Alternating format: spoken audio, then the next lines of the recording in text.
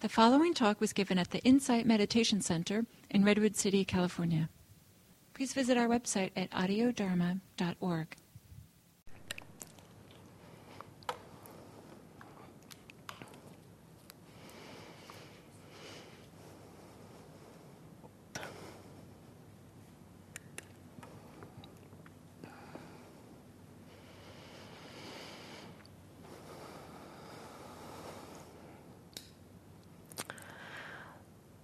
So I want to start this morning with some instructions. Often in these day-longs we come and there's a silent sitting to begin, but the form of practice that I'd like to offer today is quite a bit different than some of our usual day-longs. And so I want to orient you to the way we'll be practicing today. The style of practice that I'm offering is based on teachings that I learned from my teacher Sayadaw U Tejaniya, who is a Burmese meditation teacher. And his style of practice, I would call it a pure mindfulness practice. It emphasizes mindfulness moment to moment throughout our day. And I would also call it a receptive practice, a receptive mindfulness practice. Sometimes in our mindfulness practice, we choose something to pay attention to. We choose the breath, for example, as a place to orient and pay attention to in order to cultivate that quality of mindfulness. In this practice, we don't orient to anything in particular, except for perhaps the recognition of being aware, noticing that we're aware, and then noticing what awareness is aware of in each moment. And so it is kind of settling back and receiving, this is what I'm aware of right now. It is looking at essentially what is it like, what is the experience of being human in this moment like? Just getting familiar with experiences in the body as they arise, experiences in the mind as they arise, and being aware of them, being curious about them, looking at what is this human experience.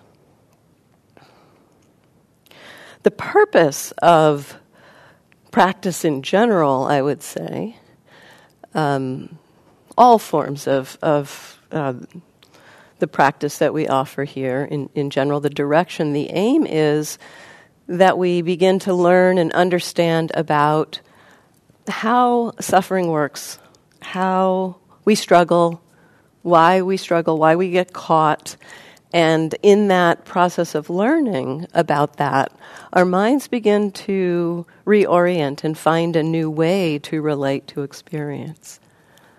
One of the things that I've seen in my own practice, in my own experience, is that it does seem that the mind wants to move in the direction of well-being, but it has been really confused about how to do that.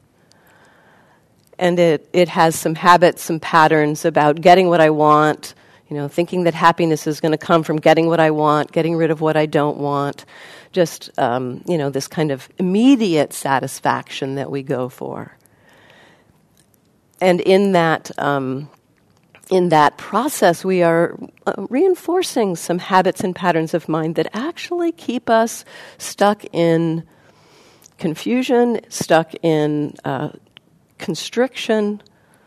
The habits and patterns of greed and aversion particularly keep us caught, underlying them a pattern of confusion or delusion. And so part of our practice is to begin to understand that those movements of heart and mind that motivate wanting to hold on to things, wanting to push things away, we begin to see that the mind has been kind of leaping out into the future rather than being in the present moment, essentially, with something of the idea of, if I get this thing, then I'll be happy. If I get rid of this thing, then I'll be happy. And so the mind is kind of leaping out with the idea, I'll be happy then. And so it's kind of got this belief that whatever's happening now is less important in some way than that I head in that direction and get that thing. And so in the process of going through our habitual ways of navigating the world, we often miss that we are struggling here and now. We miss that, wow, this pattern of getting what I want, getting rid of what I don't want, creates tension right now. We are essentially giving over ease right now for some possible idea of some ease in the future. And so the meditation practice, the mindfulness practice, begins to show us that there are some other ways to have ease in our lives, and begins to help us to recognize that these habits and patterns that we've learned that are deeply conditioned. We've learned from our families, our culture, just our interaction with the world. We've learned that, if I get something that I want, it does make me happy for a moment. And then, when that happiness fades, it's like, well, when was the last time I was happy? It was when I got something. So I go off and try to do it again. And so we begin to see that pattern or that cycle is kind of catching us, and that there may be another way to find some ease and peace. That actually, when one of the kind of revelations of mindfulness practice is that when we see the greed or the aversion in our experience, wanting something, wanting to get rid of something, that wanting is telling us, you need to get that thing, you need to get rid of that thing in order to be happy. And when we believe that story of the wanting or the aversion, then we buy into that view, that belief. And yet what we can start to see in our mindfulness practice is that if that wanting goes away, if the aversion, if the greed for that thing goes away, whether we have it or not, there is a kind of ease and peace. And so this is looking at, essentially, what we're looking at is how we get caught in ways that we struggle in our lives, and how does our own mind participate in those struggles? How do our habits of mind create a part of how and why we feel so confused, angry, frustrated, irritated, depressed? There are situations, things happening in the world that we are responding to. And yet we are responding and reacting to what's happening in the world. And that we may not be able to do much about what's happening in the world. Sometimes we can make some changes. But the kind of the orientation in our practice is to look at what is there here in this system, in our human experience, that we have some agency over to change internally in relationship to what's happening externally. Now that won't necessarily, we might think that would mean that we would simply be, just like move into this place of, oh yeah, all's cool, no, nothing needs to change, just chill, everything's fine. But what seems to happen is that while we move in the direction of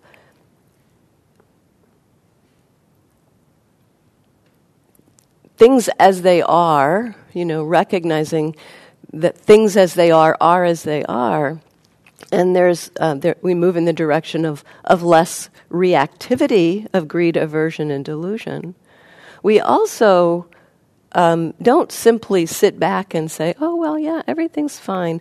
There are ways that the release of the kind of constricted reactions to what's happening, when those are no longer in the way, there's room for wiser reactions to what's happening. Not out of reactivity, but out of compassion, out of patience, out of kindness, out of generosity, out of love, out of wisdom. And so there's that place where in this exploration or this transformation of our minds, these more reactive patterns weaken, and that creates the space for more skillful, helpful, wholesome responses to the world to happen. And so essentially in the practice, we are exploring how do our minds kind of tie us up into knots, tie other people in our environment up into knots with us, and see if we can begin to loosen those knots and respond to the world in a different, more skillful way. And so the practice that we do here at our center kind of helps us to begin to recognize those places and ways in which we tie ourselves into knots. And this particular practice that Sayadaw U Tejaniya teaches kind of goes directly for the mind, goes directly for looking at how is our mind in relationship to experience. And so instead of focusing on, okay, can I be with the breath, can I be with the breath, and then noticing we might get pulled from the breath, we just start by noticing what's here, what's happening right now, and how am I in relationship to it? And that how am I in relationship to it, which Sayadaw U Tejaniya calls the attitude of mind. He encourages us a lot to say, check the attitude. How are you in relationship to what's happening?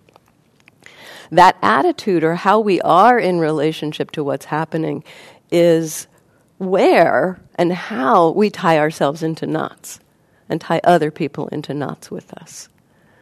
And so that's an important piece of our exploration, is to not only know what is happening in our experience, but to begin to check in, how am I in relationship to it? And so we may have relationships of confusion, of greed, of aversion.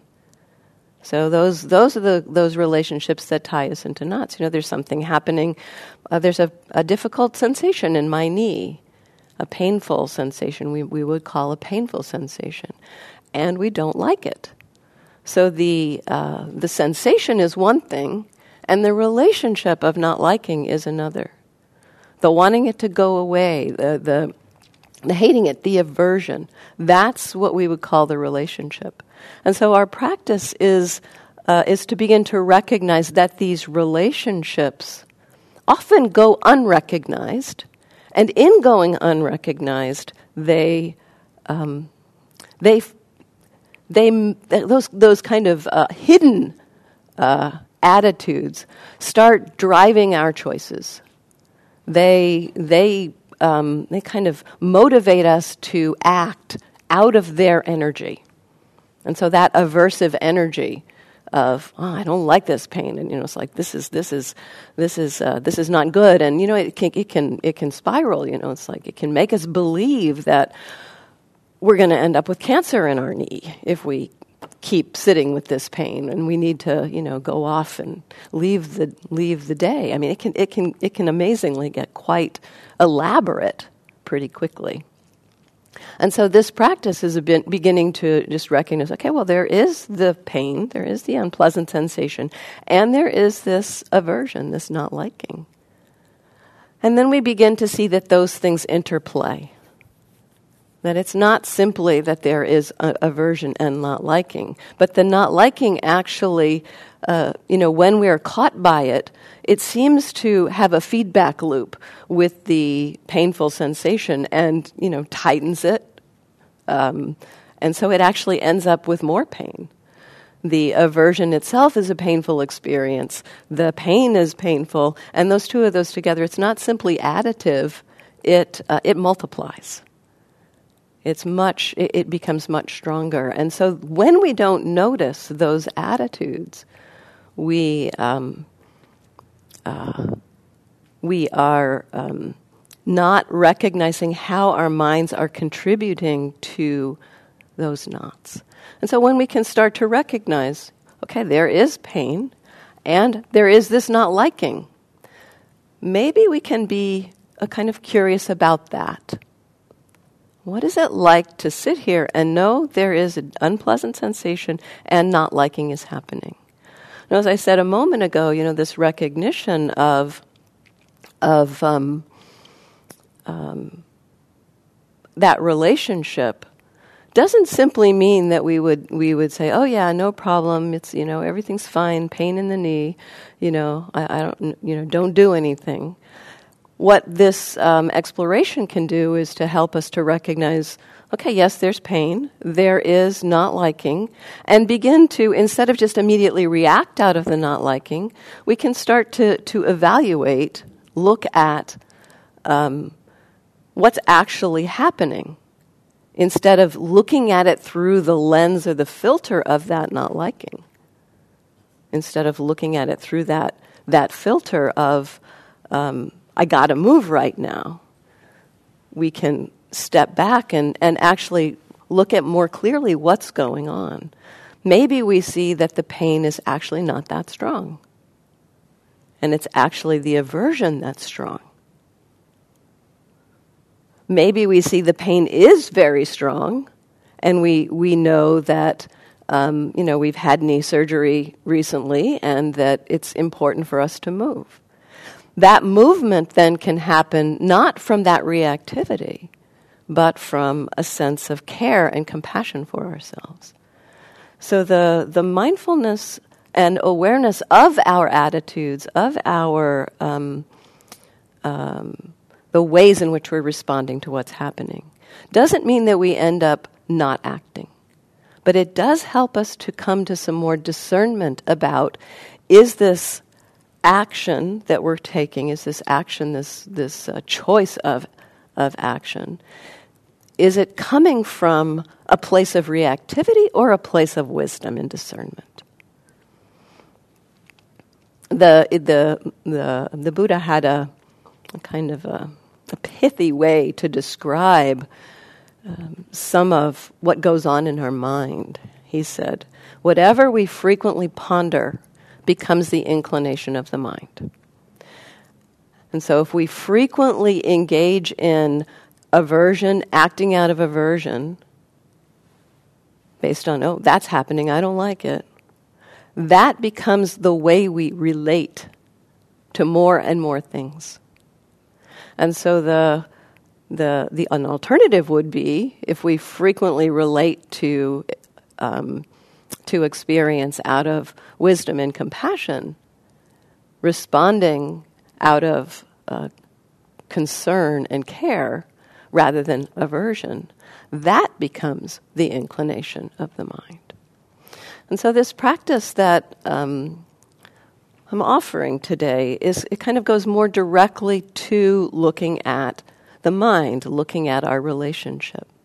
And the first thing that we really need to do is to begin to stabilize mindfulness, not on a particular object, but just to stabilize awareness.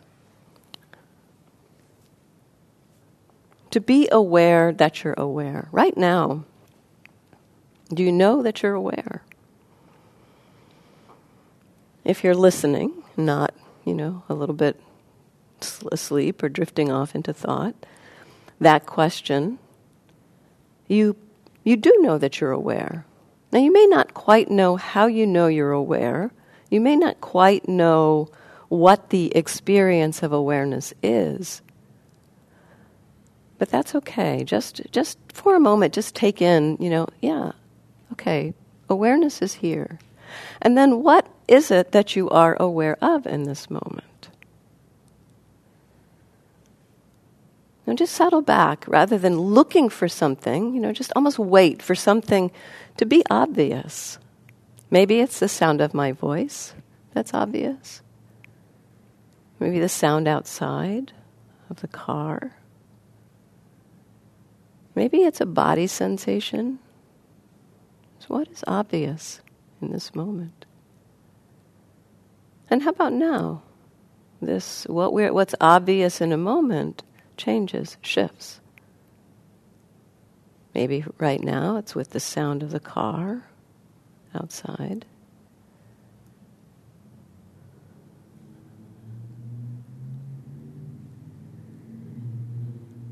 maybe the feeling in the body, maybe a breath.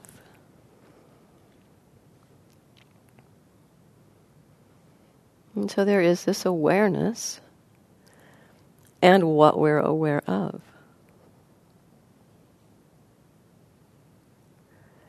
This is a natural capacity of our minds. It's not some esoteric kind of thing. This capacity to be aware and to know what we are aware of is a human function.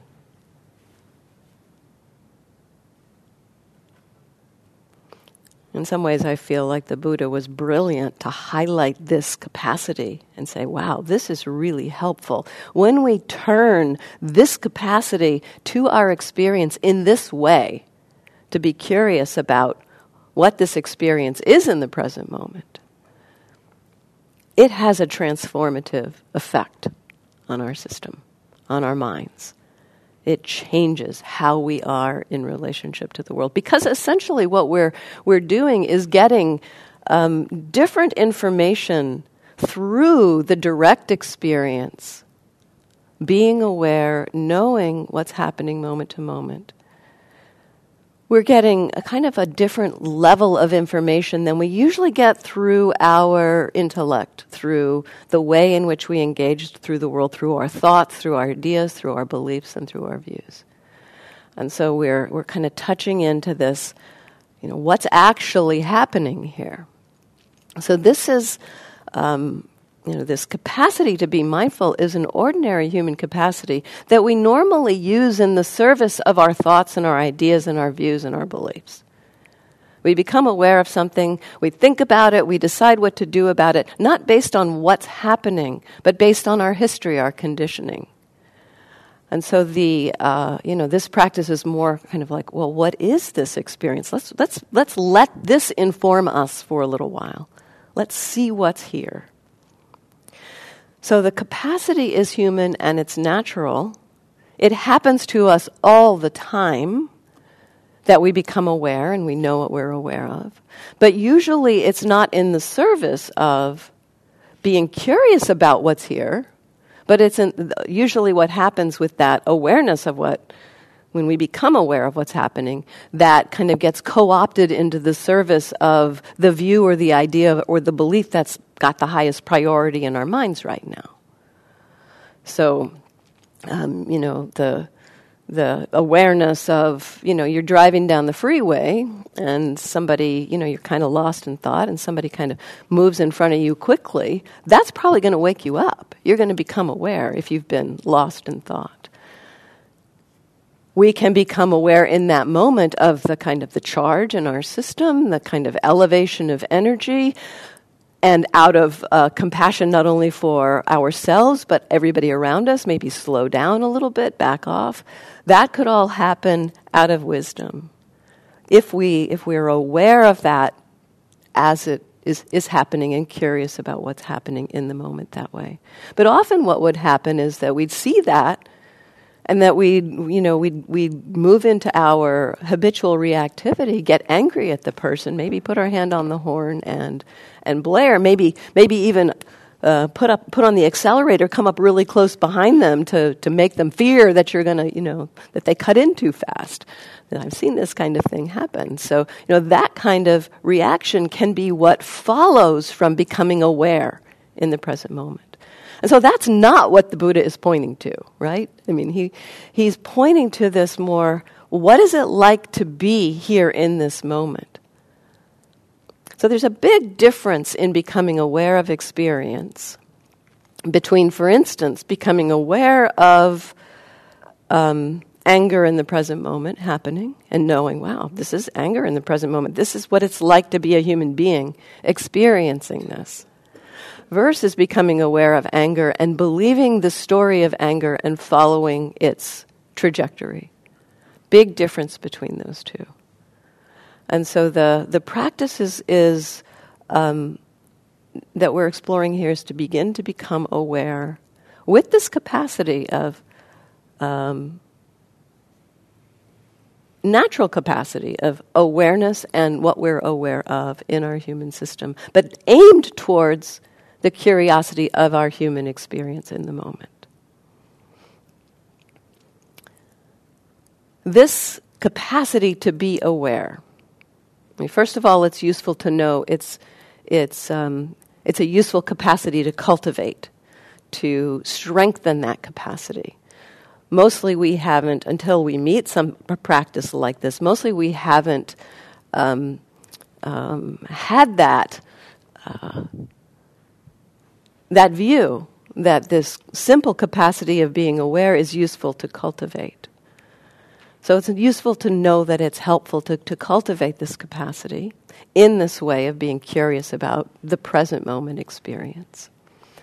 And something that really supports this capacity to be aware in the present moment with this curiosity is relaxation. Relaxing the body, relaxing the mind. Essentially, when our bodies and minds are relaxed, the tension there kind of pulls us out often into non-awareness. It pulls us out into thoughts of the past or the future. What do we need to do? Our views, our ideas, our beliefs. When there's a relaxation of body and relaxation of mind, there's more room for the natural capacity of our system to be aware and to know what we're aware of to be taking place. And so this is a great place to begin our practice. And Sayadaw Tejaniya encourages this a lot. This was not my initial response to the meditation training that I had learned before I met Sayadaw Tejaniya. Now, I am sure that my teachers did not say, be tense and pay attention to the breath. But somehow that's how I took it in, that it was more important to be with the breath somehow. And so when I met Tejaniya, he really, this was the first thing he talked about. You got to relax. Relax. Relax. He said it so many times, it began to enter my mind. Oh, relax. Oh, yeah. There would be whole periods where that would be what I would emphasize.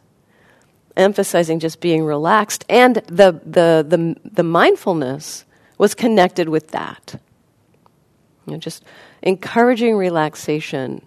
There is a way that mindfulness is being cultivated as we are aware of what it's like for our system to relax. So relaxation is a place that we begin. And with that relaxation, when there is some relaxation, we can begin to recognize, oh, is there awareness? Am I aware? And what am I aware of? And how am I in relationship to it? These are the basic instructions that Sayadaw Tejaniya offers. It's that simple, really. Relax. Recognize, are you aware? Are you aware? And what is obvious right now? Sound, body sensation, emotions, thoughts. The entirety of our experience is included in this. Are you aware? And what is obvious? He encourages the use of these questions, actually, to support our engagement, to support the effort that we make to connect moment to moment. So in a practice where we aim at a particular object, the effort is kind of aimed at, am I with the breath? Can I connect to the breath? So that's where the effort is aimed at. In this practice, the effort is aimed at, am I aware?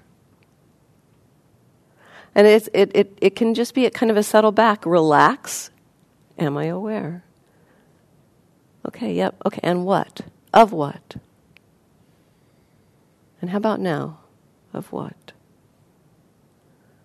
So you can use these questions lightly in your mind as a support for staying connected to the practice. Instead of having the connection to a particular object, really we're exploring staying connected to knowing that we're aware. Oh, am I aware? And of what? Sometimes we can have a more kind of connection to the of what. What is happening? It's a little bit easier to know something about what is happening, like the sound, the experience of the sound. And this is experiential we're talking, not conceptual. So the experience of the sound of the car driving by. What's that like to have that vibrating in your eardrums? The experience of a body sensation. What's that like?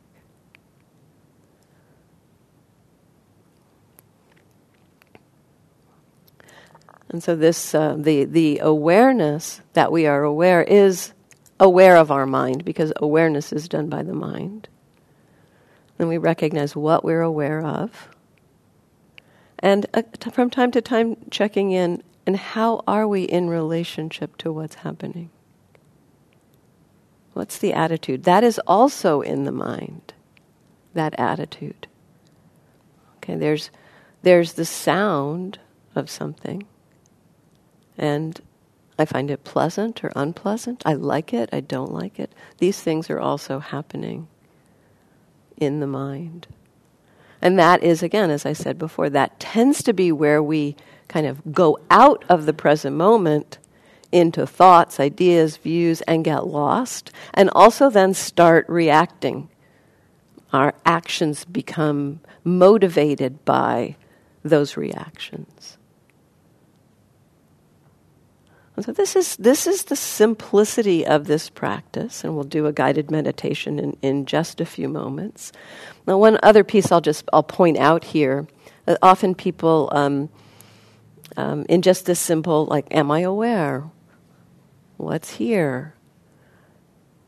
It can feel like the mind is kind of jumping around, and that's a part of this practice is to begin to recognize that we can be aware of how attention shifts from experience to experience. This does not mean that the mind is not aware, but we can be aware of that shift of attention. So here we are, aware, sound, body sensation.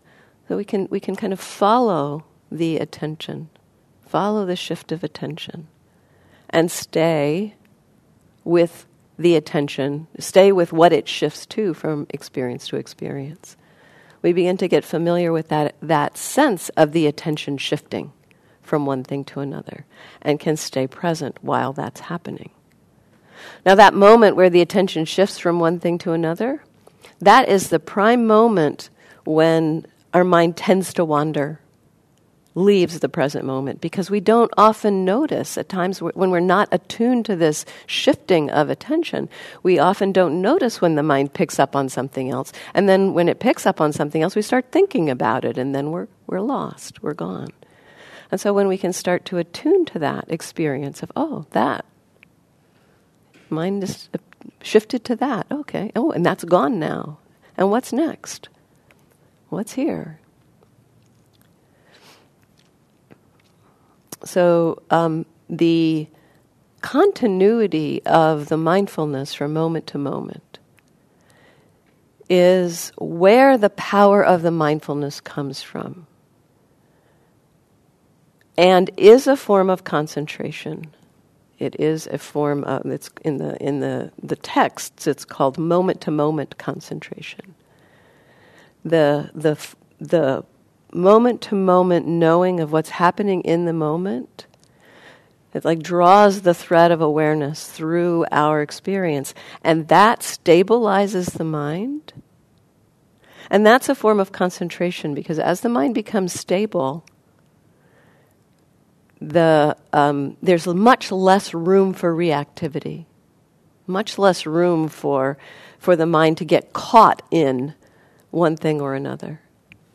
And so that concentration, as the mindfulness gets more continuous, if you've experienced concentration in other forms of meditation where you've been paying attention to one object, there's a way in which you're familiar with the way the mind kind of gets quiet and settled and still. There's a kind of an ease or peace or relaxation in the experience with that concentration. Well, there's some differences with this moment-to-moment concentration. It's not that things get still in the same way, but the same kind of ease and peace and non-reactivity can be there. And so it's a different form of concentration, but it is a very powerful form of concentration that allows us to see very deeply into how our minds do what they do. So let's stand for a moment. We'll take a brief moment to give our bodies a break, and then we'll do a sitting practice.